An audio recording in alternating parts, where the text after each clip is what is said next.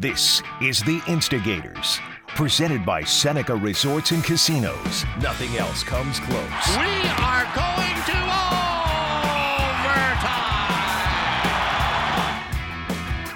Overtime not required in each of the last two Buffalo victories. One against Jack Eichel and the Vegas Golden Knights in Jack's return to KeyBank Center. The other, Marty, outdoors at the Heritage Classic over the rival Toronto Maple Leafs. My sense is the fan base is feeling a little bit better these days. Oh, yeah, and you could feel that Thursday night when Vegas came into the building, but also as I traveled to Hamilton, a lot of Sabres fans in Hamilton at the Heritage Classic and excited for the game. I got to see some of the family members there, so it was great. But again, I wonder if it's hard for a coach to keep the focus in the right direction when there's a lot going on, or if it's easy, you just say, hey, guys, you're fired up, go play. And so I guess having Don Granato on today is the perfect timing for that. We'll ask him all these questions. When you're serious about the game, bet on Buffalo at the only sports books in Western New York. Seneca Resorts and Casinos betting counters are open daily, and self-service betting kiosks are available 24/7 at all three locations. Whether you visit Seneca Niagara, Allegheny, or Buffalo Creek, the Sports Lounge features the latest lines and multiple screens, so you never miss a play. The Sportsbook at Seneca Resorts and Casinos, where the love of the game meets the thrill of the win. Don Granato. Don, it's great to see you. Thank you for the time on the heels of the Heritage Classic. Years down the road, what's going to be the one takeaway, one thing that'll pop to mind when somebody says, what do you remember about the Heritage Classic? A win for sure. That was fun. I mean, that made it so much more fun. I can remember standing on the bench in warm-ups with the staff and all the people around and the start of the game, the anthems, looking at the crowd and soaking it in, and thought what an amazing experience this is to have it be a rivalry team, a game, a venue where both fan bases could be there, and thought how special that was. And then after the game, that was overwhelming. It overwhelmed all of those feelings because you got to see your guys celebrate in victory, and that will definitely be the takeaway, the fun of that and those guys competing to finish that game the way they did. Okay, because you mentioned the win, I'm going to go hockey specific here. So there's a person on Twitter yesterday asked Duffer and I, hey, I need help. Do you think I should bet the over or the under for the game? And I responded, I said, I don't know. The conditions may make it hard to score goals, but again, goalies with the sight lines, it may be different to make big saves. So as a coach, how do you game plan and prepare? Because you don't know, like it was snowing in the first period. It's not in the third. Do you adjust the game plan? Do you use different structure and strategies because of the elements? Yeah, that's a great thought there, Marty, because you really don't know what to do because of the elements. You don't know how strong the wind is and the lighting conditions and the glare and obviously the temperatures. And you don't know how your guys are going to respond to any of those because you haven't seen it, or the dynamics. How will they be able to keep warm? And so many different dynamics in it that I mentioned in the post game, the players, and I mentioned in the pregame to our players, you guys have to take over. There's only so much we can give you as coaches, especially today. There's 82 games in the season, 81 of them, we can give you some consistent stuff. Today's different. You guys have to take over. You have to find a way within the elements and what goes on out there, because none of us really know. I leaned on a couple guys that had been in outdoor games. Craig Anderson had some great advice. He said that he wanted passed along, and that was that the guys that stayed the warmest probably had the best chance of success, meaning dress to stay warm. Don't have your body fighting the cold, whether you know it or not.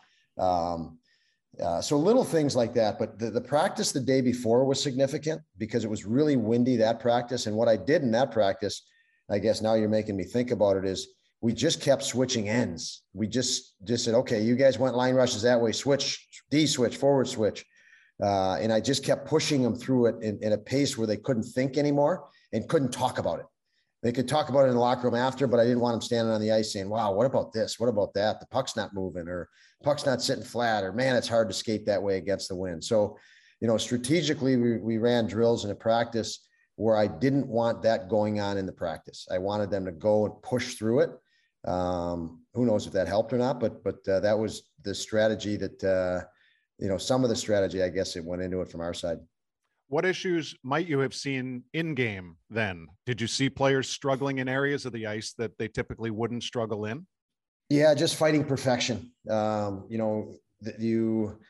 You are so acclimated to indoor facilities and the consistencies with that, a pass that you make, you're like, I want to make that pass. I know I can make that pass. And then you realize, okay, the ice isn't allowing me to make that pass, or the wind isn't allowing me, or the snow buildup. And, so we did force some plays in that game. And if there were messages on the bench that we constantly were harping, simple, direct, ahead, shots over passes, lots of different things conceptually that we were barking at them through the course of the game. Vinny Hinostroza's goal from the goal line, a perfect example. It set both his goals, Vinny. We were saying, just put pucks, make them make saves, make them make mistakes, which another way to say it, just put pucks where we could pursue them, put pucks where they had to turn and get them, make decisions, feel pressure. So yeah, tactically we were pushing them to do things. But again, internally they're fighting what is so normal for them to play a different game. So you can't complicate it from the coaching side, or I didn't want to and drive it too hard, because I knew they had to acclimate themselves. Donnie, you look good. I have to admit, the whole setup was awesome from head to toes, with the glasses were probably the focal point, and no pun intended there. I thought I looked good. I had my 2018 Winter Classic I was going to say, jacket on.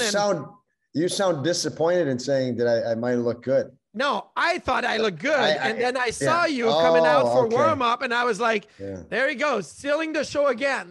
That's the way it goes. Completely accidental, Marty. Completely. I apologize. Completely accidental. I had those prescription glasses made for fishing, Marty.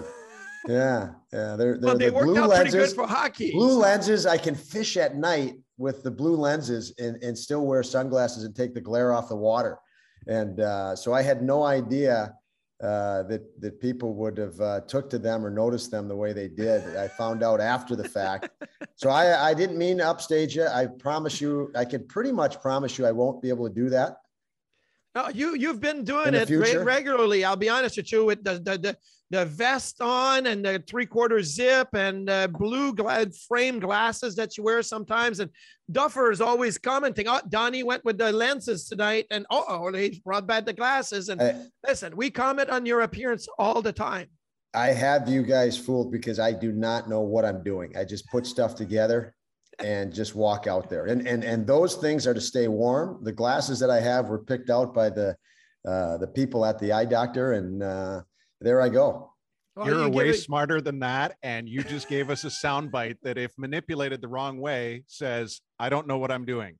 And that's not good. So that's crooked, Brian. That's crooked. Make sure that always stays in proper context here. It's terrible for you even to think that way, Brian. Well, that's because I work with Marty every day, and the problem is he shortens everything I say to extend the sentence his way, right? So I'm trust I put in you guys, and that's how your mind processes. No, and as a matter of fact, it's the opposite, because I do believe that you have a measure in everything. Like, I should wear with the black frames today. I should go with the blue frames. I should go with. Well, it starts with looking in the mirror real quick, and sometimes you're like, oh geez, I forgot to look in the mirror.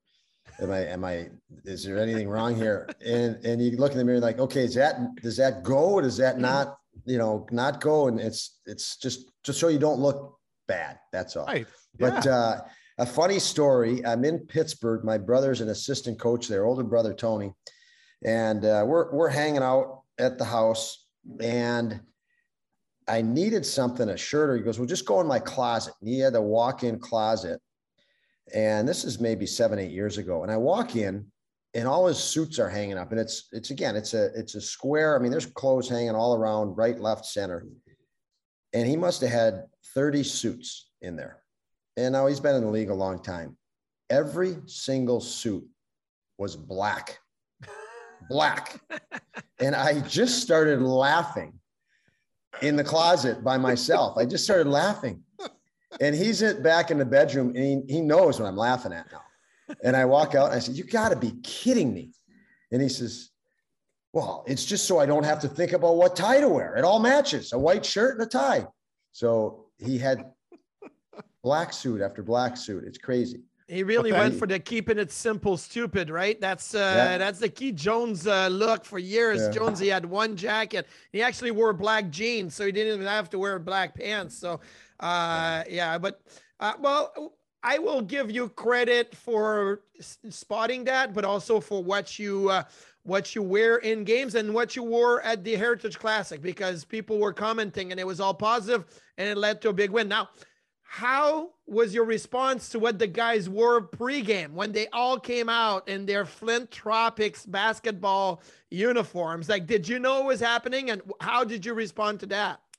Well, we knew the other idea got nixed. So then we knew that idea, and then we didn't want to pry because they wanted to keep it a tight secret, and we were okay with that. So I don't know if any of us as on the coaching staff knew, but we knew they weren't comfortable if we pried into it. They were pretty happy. They wanted to keep it a surprise and didn't want it to break. And I thought it was outstanding. I mean, pretty neat. I don't know how they got all those jerseys ordered and in, but they did look uniform, definitely. It was 100% that. And I think fans are seeing that more recently and then on the heels of the Heritage Classic as far as how they perform on the ice. Is that a fair statement, that there is building unity for one another under the greater umbrella of the team? Yeah, I think, the last few days and even the increased media access over the last month, people are able to see more of what I've seen since last year. This is how it was. I mean, I said a couple of times in our press conferences last year that you guys see the player when he stands in front of you. And sometimes it's a real challenging thing because you just lost a game. So you almost have to put on a sad face or people think, oh, how's he going to he's blowing off that loss, or he's blowing off a couple of losses. So you have to, act a certain way as to not send a negative message. And, it would be a negative message if we're not having success on the ice yet. And you saw behind the scenes some of that camaraderie and that care for each other. You'd think, boy, these guys are happy. Why are they so happy? The results aren't there. So I think the timing of all this is perfect. I think there's been greater media access, but, obviously we've got the results is the key component of what I'm talking about or speaking on. It's been the perfect timing of all of it, but those guys have had a real love for each other since day one. I mentioned, if you look back in the comments, there were lots of guys that did not want to go home last summer. And the media was asking me last year, Coach, how do you motivate your guys with only 7 games or 8 games left in the season that you're not going to make playoffs? And I said, I don't have to motivate them. They're motivated. They don't want the season to end. And that was last year. So, they know this year we've had ups and downs, but they've been dialed in with clarity on what we want our identity to be. Some nights, we've been depleted. Let's face it. There's excuses and then there's reality. And the reality is nothing to do with an excuse. We've had, lots of man games missed. I think we're still in the NHL, still leading the NHL with man games missed. We have a young team. We had, goaltending challenges with numbers of guys. Those are not excuses. Those are facts and factors you deal with. And I commend our guys for being able to not allow those things or negative results or outcome affect their confidence, their growth in the path that we want to be on. And now they have a couple of days this week that they can really, our statements, not to anybody else, but to them in the room and to us, that, it's reassurance that, yes, keep doing what we're doing. It's going to turn. And I've spoken a lot about not overreacting. And I don't think we've overreacted to anything. And we've taken a lot of heat along the way, or plenty of heat along the way, as does every professional team. So, let's balance it out. Let's be real, guys. It's normal heat, and we're going to have to just deal with it. And I think our guys have done that well. And I was happy for them. So you talk about post-game press conferences. After the Minnesota game, you came on and you said that compete is in you. And I quote you, you said, it's a freaking desire. It's a will. And you said it like I wrote it down right away. And Duffer and I looked at each other like, whoa, like that was a message. And we had you on this show before, and you talked about the compete that you developed at home, playing mini sticks and playing cards and everything. Are you seeing that compete, just growing and growing with the team? And when you say that to us, like it's a freaking desire, do you say the same thing to the guys? You use the same words? Do you use the same passion? Well, I don't use frickin', but it's probably worse, but that's okay. But yeah, it's that wouldn't be as impactful, I guess. But yes, I do. I challenge our guys a lot. I challenge them whenever I can, whenever I feel they're strong enough to get after them. And one guy really went after last night on the bench. I mean, I went after him was Peyton Krebs, and he made a couple of plays. He passed up a shot in the second period to make a lateral play. He was staring right at the net, and then it was a turnover. Fortunately, we got it back in the neutral zone. We went right back in, and he did a similar play and turned it over again. And I laced into him, and I couldn't do that if we didn't have a trust as a coach and a player, or he couldn't handle it. And he can handle that. And what I mean by handle it is he's a creative player. And I said to him, in between periods, we had a conversation again, and he was 100% fine. Me getting on him did not rattle him. It did not take him out of his game. That is really, really important. And I said, he apologized. I said, you don't have to apologize. Just go play. And I said, it's done. It's done. And I said to him, I said, Peyton, I never want to take away your creativity. You are a creative hockey player. I said, you just have to read situations. And that had to be said. So he was fine. He moved on. So I do love challenging our guys. You can only push as hard as they can take. And it's part of it is building. And it's not that they can't take it. It's collectively like if you challenge the best player on your team, but your team's not ready to win, it can backfire really quick. So there is a progression of how much you can push. That's the way my approach has always been to it. Well, we are talking most specifically about the Heritage Classic because it was the most recent game, but a lot of what you're talking about is not one game specific. And yet the game that preceded the Heritage Classic is going to linger for this fan base for a long time because of how your group responded. And you've already given us some insight into what it was like upon winning the Heritage Classic. Can you do the same and perhaps, focus on the importance for some individuals and the team, what they felt in their own performance in beating Eichel and the Golden Knights on Thursday? Yeah, I mean, there was definitely a lot of emotion. I think going into the game, we wanted to, in both games, we wanted to make sure we controlled our emotion, that our emotion didn't control us. And that is what I was most proud of. In both games, we really immersed in the game, and toward the end of the game, we're in the zone.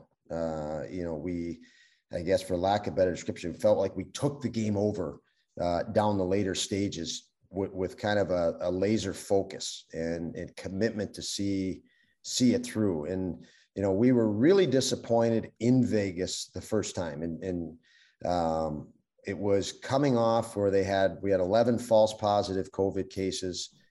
We had guys taking commercial flights in the Colorado the game before from Arizona. And that whole trip was there was a sideshow going on.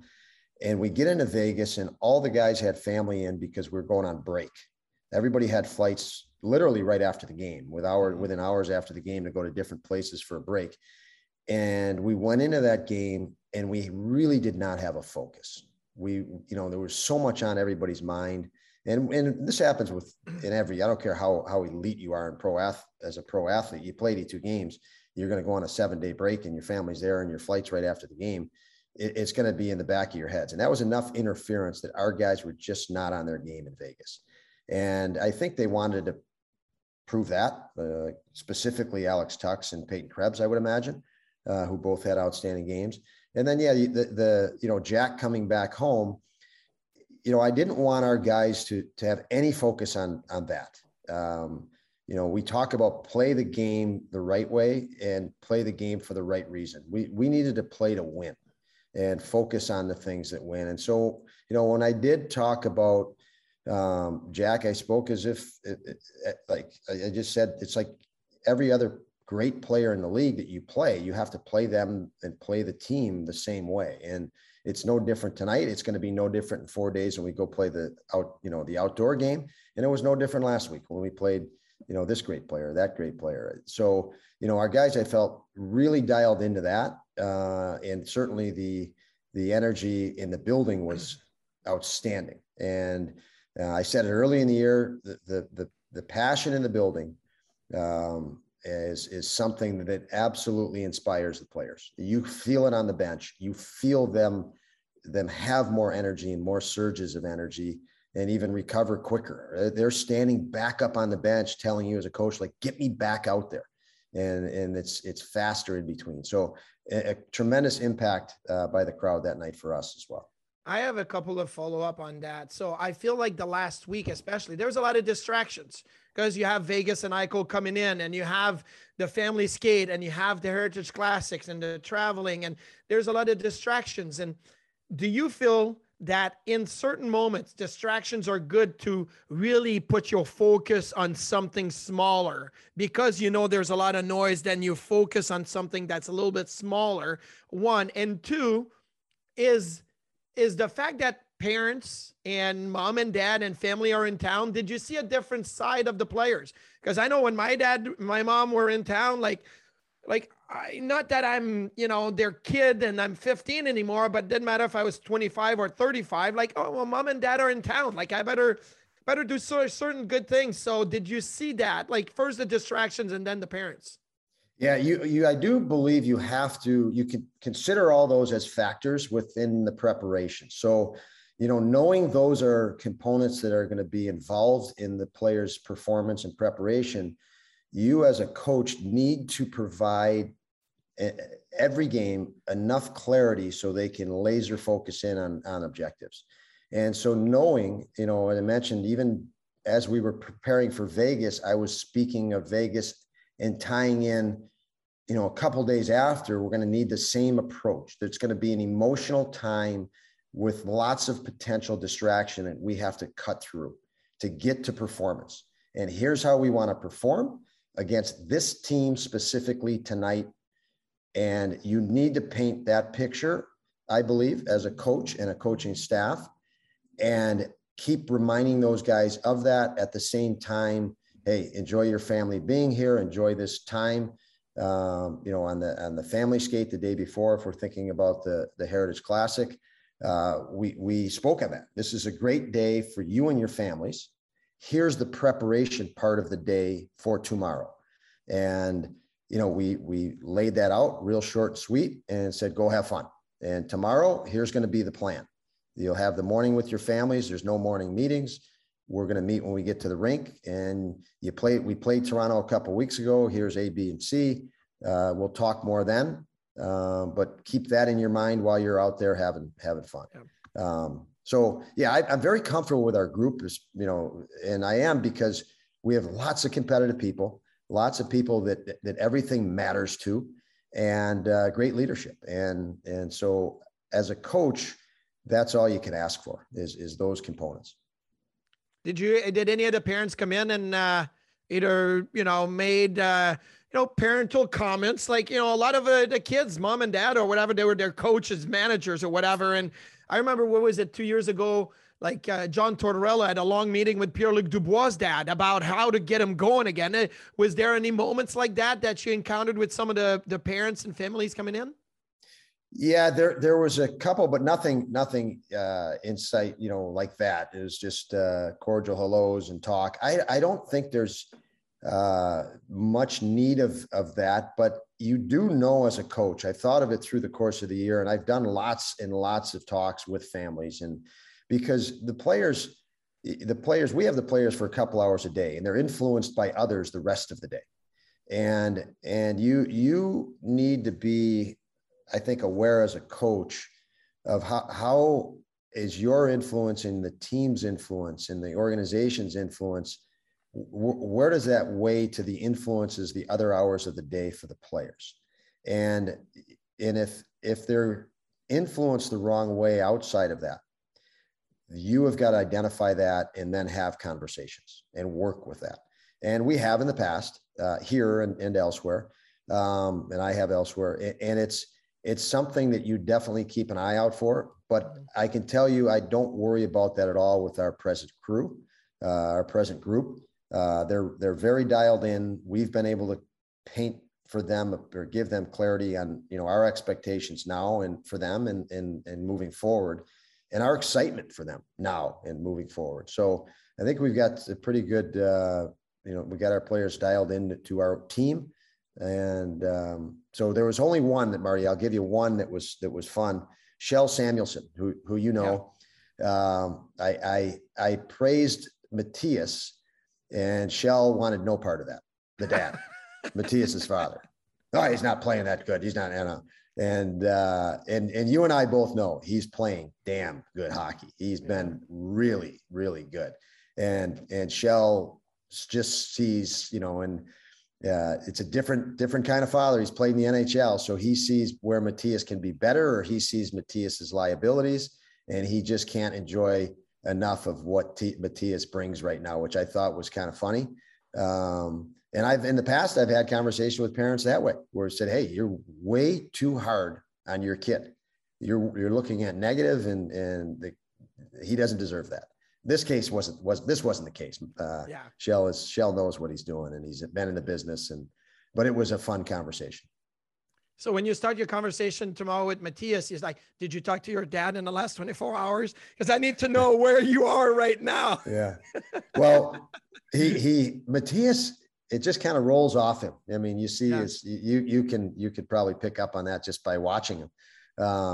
So nothing affects him too much. He is a guy that is deeply rooted in his teammates and a real liking and love for his teammates. I mean, that matters most to him, is how he performs for his D partner and for his goalie and for his teammates.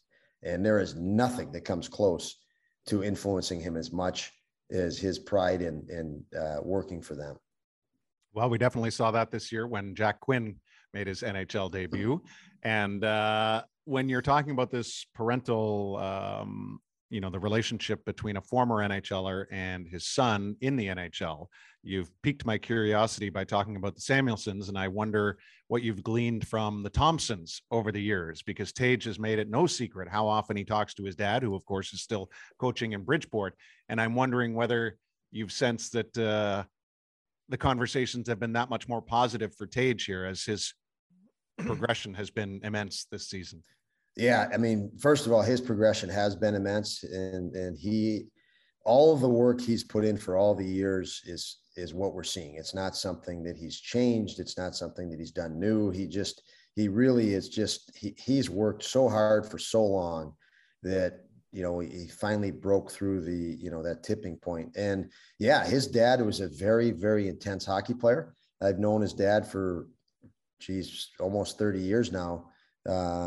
We were in a training camp together, back in Los Angeles with the Kings, and he had a long professional career, a very tough, gritty player, completely different than Tage. He was a defenseman that was physical and a physical presence. So I'm not so sure he or I can relate to Tage. Neither of us had the skill and talent he has. So we have to both recognize that when we talk to Tage. But no, they've got a great relationship. I had Tage at the national team program. So even when Brent would come in, his father, we'd sit and chat in the office and, kick just coaching ideas around. So no, I know he's been really, really hard on Tage through his upbringing, but I think it's been all for the good. That's awesome. Last one for me, just quickly, because we're talking fathers, and he's almost a father figure with the team, is Craig Anderson getting his 300 NHL win and the milestone, and just what he means to to you as a coach and what he means to the players right now, and in his role, not just as a goalie, but as a leader in the team? Yeah, he I guess to understand, he's an amazing person, but to understand what he can bring, I think you have to think about how many teams he's played for under duress. The teams have been in pressure situations, whether that be media or fan or through injuries himself, and just the ups and downs through his career. He's gone through all of that, gained amazing perspective and presence, and he has this inner calm to him. He's got a great sense of humor and plays the game for the right reason. He loves it. He's still playing because he loves it. He could have moved on years ago and went after something different in life, but this is his number one passion, putting that gear on and playing the game. And our players, we go into games and we map out, okay, this is how we need to play against this team. And then different things happen, different emotions in the game, and different situations pop up. You lose 2 players to injury right away, or you're down 5D. And, you get a TV timeout, and Craig will come to the bench and say the right things to the guys at the right times within the context of what's going on. And our players, being young players, haven't gone through all those different situations and don't have maybe the hindsight of to put things in context or perspective in the moment. And he does that. He likes doing that, and he's really good at it. Don, you've been extremely generous with your time. As always, my last question would be yes or no. Do you have team building exercises planned for Western Canada? No. Okay. No, you know what? My team building, it's funny when you say team building, every day is team building. I know. Every single day. That's why you're laughing. Did you bait me? Did you bait me right there, Brian? Don, I'm hoping that if you do you something did, totally. fun together, look at that smirk. that you're going to have like cowboy hats and just, you're going to share that with us at some point. Getting on the bus to go to the rink for practice should be fun. Getting off the bus should be fun. Getting on the ice should be fun. Agreed. But you got to get your job done too. So 100%. Yeah. But yeah, well everything we do should be team building. And that's the way I look at it. So, well, let me phrase it this way. Keep building, because I think that's what we're hearing from people most often right now. Amidst all the different storylines, they see it now. So keep it going. And thank you so much for the time. Okay. Thank you guys. I appreciate it.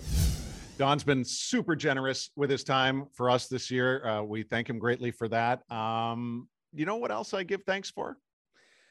Giving thanks to my friendship and sense of humor. Keeps you going every day. Always. Yes. Open lines of communication, 100%. No, I think I'm thankful for the opportunity in our line of work to revisit situations. Okay. Whether they're, to pump up an argument that you made or to deflate an argument that one of us may have made. Now, I'm thinking back to a recent roundtable that we had on a Friday afternoon on the Instigators. Yeah. Where when reconsidering the 2015 draft, all of the panelists that we had on that day, including yourself, still stuck with Jack Eichel at number 2 behind Connor McDavid, despite many other players who would have, and still have, obviously, thrust themselves into that lofty stratosphere of maybe being the guy that should have been taken beyond Connor McDavid. After what we witnessed, and I'll put that in quotations, last week from Jack, do you still believe that answer that you gave? I still believe that answer. Absolutely. The guy had neck surgery and missed a half a season on a team nothing to do with on ice, Marty. Well, with the team that they have, with the multiple injuries that they have. Now, I'll say this.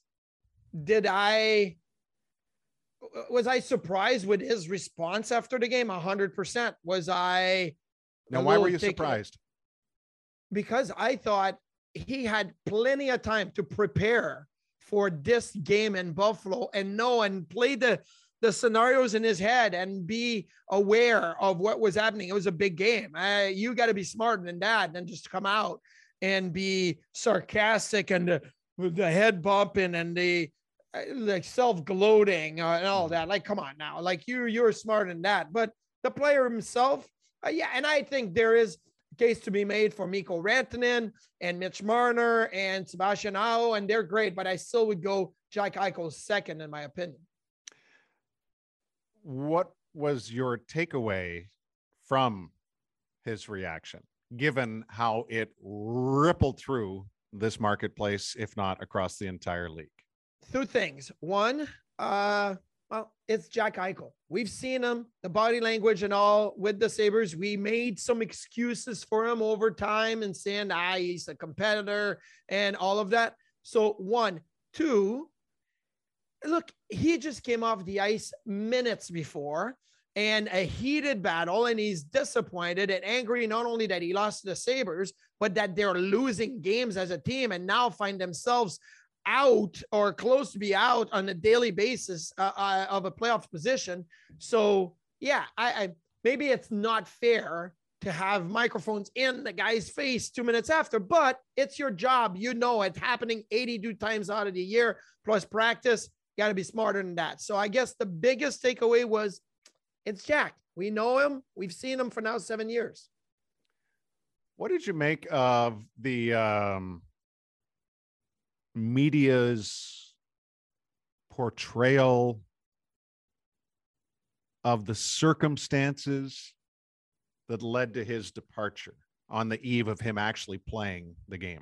I thought it was a big puff piece. Like to me, it was nobody mentioned, or not very many people mentioned, that Jack Eichel asked for a trade, that he asked for a trade on what we were told multiple occasion, right? And that's not like just because we are here in Buffalo. That's Darren Dreger, that's Elliot Friedman. Those guys, they came out and said, yes, the summer before the neck injury. So we're talking about the pandemic hits, the season gets canceled. Patro loses his job. Kevin Adams comes in, meets with Jack, is looking at the roster, says, we're probably going to go in a younger direction. And Jack says, I don't want to be a part of it, so you better trade me. So none of that was really brought up. Everybody was saying, oh, this is, it was a tough time with the neck injury and all of that. But to be honest with you, backtrack 12 more months and you're going to see that, it wasn't as easy as a situation as just having the neck injury, the fusion versus the disc replacement surgery and all of that. Like, it was a lot more than just the health of Jack Eichel. Yeah, that to me was very surprising. And then in wake of everything, which people can judge for themselves, I'm not here to judge it one way or the other, but in wake of what he said in the heat of the moment after a loss, I also found the media portrayal, and maybe that's not the right word in that I'm not basing it on massive stories that were then created, but certainly through social media reaction, I was a tad surprised in the number of people that simply wanted to go down oh, it's good versus evil, it's really good for the game. That's not how I look at it. Jack could have been the most polite human being ever after the game. It was always going to be good versus evil from this point on, because Jack was no longer a part of it. He's a villain. What the hockey player is a villain because he's not here. So what actually people in this market, but apparently not others, were missing was that the people here felt, meaning the ticket buying public, felt disrespected by those comments. That has nothing to do with a good and evil drama being set up by Marvel Studios. Like, no. You know what I mean? Like that's, so I'm just, as you can tell, I'm in a weird place with how stories are unfolding and or being, spread across the league right now. Well, I'll say this. So I said it before the game. He's going to get booed as the hockey player, and he's going to get applauded as the person because of the work that he did. They showed it on the Jumbotron, him, being around Roswell, cancer patients, Courage of Curly kids, and all of that. Okay. That was fantastic. Now, I didn't like Jack's comments after the game, and not a lot of that comment got brought up. When he was asked about the video tribute, and he said, I'm in my bubble, I'm playing the game, so I didn't really want to pay attention to it. I didn't want to get emotional to it. Bull crap. You know what? Like, how about you look up and you take it in, because that's your impact. I understand you're a hockey player, but you're a human too. And to dismiss that after the game, I didn't like it. I hated that more than the sarcastic comments that he made. Why? Because you and I spent the whole second period of that game against Vegas in the suite with the Courage of Carly people. Andre the Warrior was there and all of that. Andre wanted Jack to win. He cheered for Jack. He wanted Vegas to win, right? And I'm like, that's the impact that he had on some people. And again, he kind of dissed it and like said, I'll watch it later. You'll watch it later? Like, are you kidding me right now? Like, how about you look up and you watch it when it happens? That I didn't like. Yeah. You want to I don't know if that's where you. I don't know if that's where you were leading me, but no, it got me fired up. And people may wonder why I'm revisiting it now this week. I will say this: on the heels of that game last week, our Friday time slot was a little bit brief for my liking, yes, based on the number of things we already had in the show. So I'm allowing and our lack of broadcasts of late. Mm-hmm. We didn't have the opportunity, and we would have respond to Eichel's comments in the moment on our post-game show because we didn't have one on Thursday night. Yeah. We didn't have a build-up to the Heritage Classic because that was on TNT.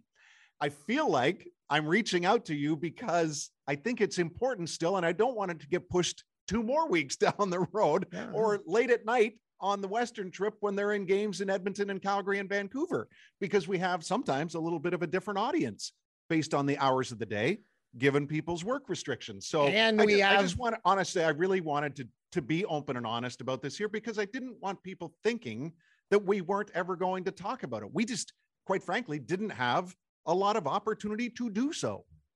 Yeah. And right now we're supposed to just do a 2-minute closing, and we decided to take the opportunity. Why? Because it's that important to be able to revisit.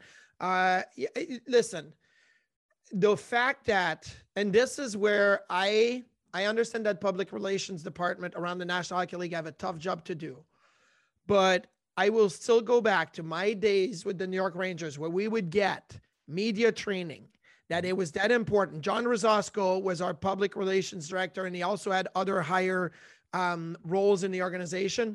He would organize all of this for us. He stood there. If it was somebody that was going to be asked question, he talked to them, kind of prepared them, because that is important. People that say, well, yeah, but that's fake then because you don't. No, it's not fake. It's that sometimes the emotions can take the better of you and not give the right representation of what your ideas and everything are.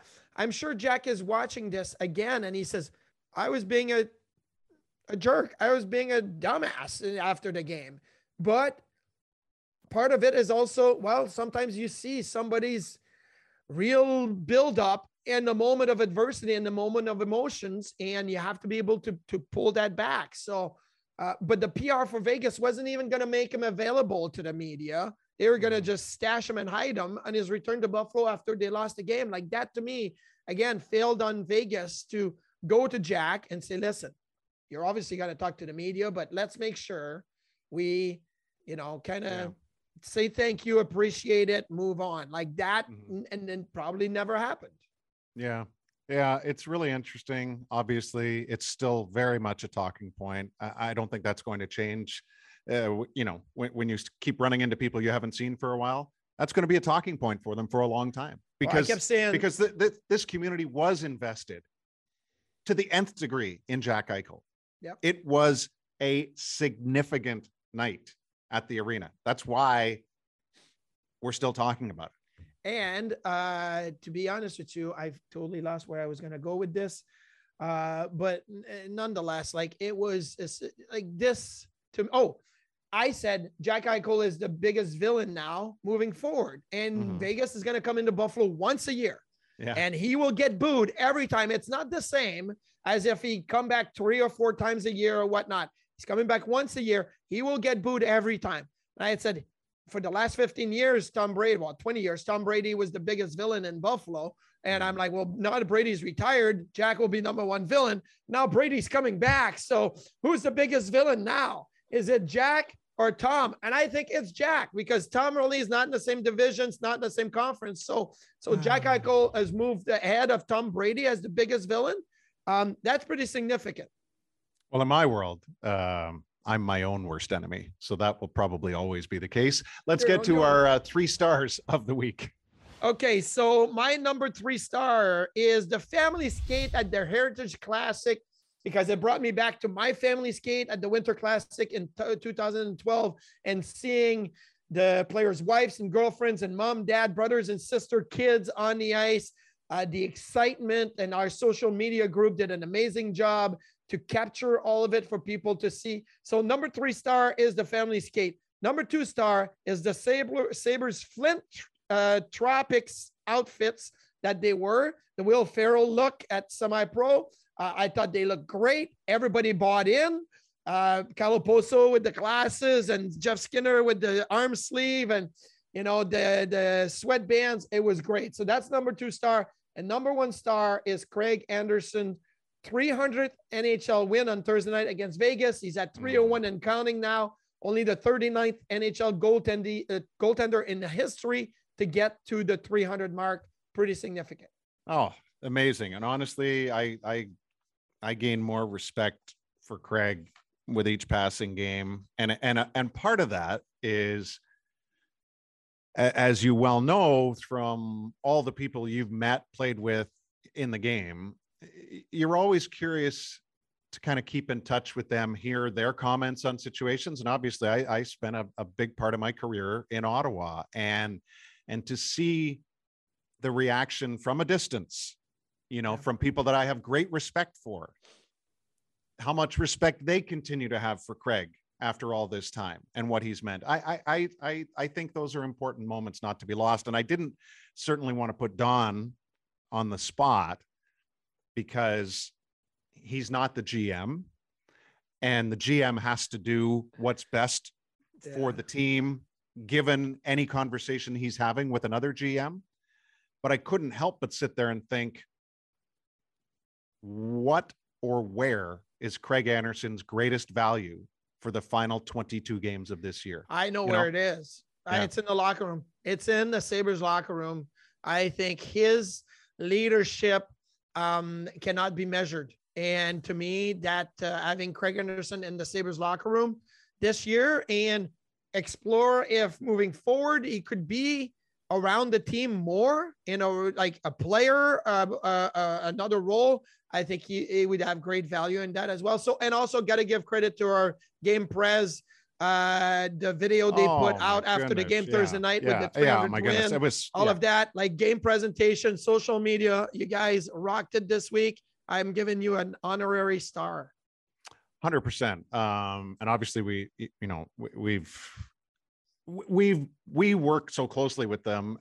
It's funny how, and it's not to be taken for granted. It's just, you're right to acknowledge that in that moment, because again, when was the last time you had a moment like that at the end of a game that was well attended at KeyBank Center where you could celebrate a milestone? Like, these things don't happen all the time. Anyway, I don't think I've ever seen that happen around the league, where a video post game, usually they would celebrate the next game, right? Your milestone, which but in to do itself it right makes after, it was very cool. And the emotional part of it was fantastic. Yeah, it really was. Do you ever get the sense that I'm stalling?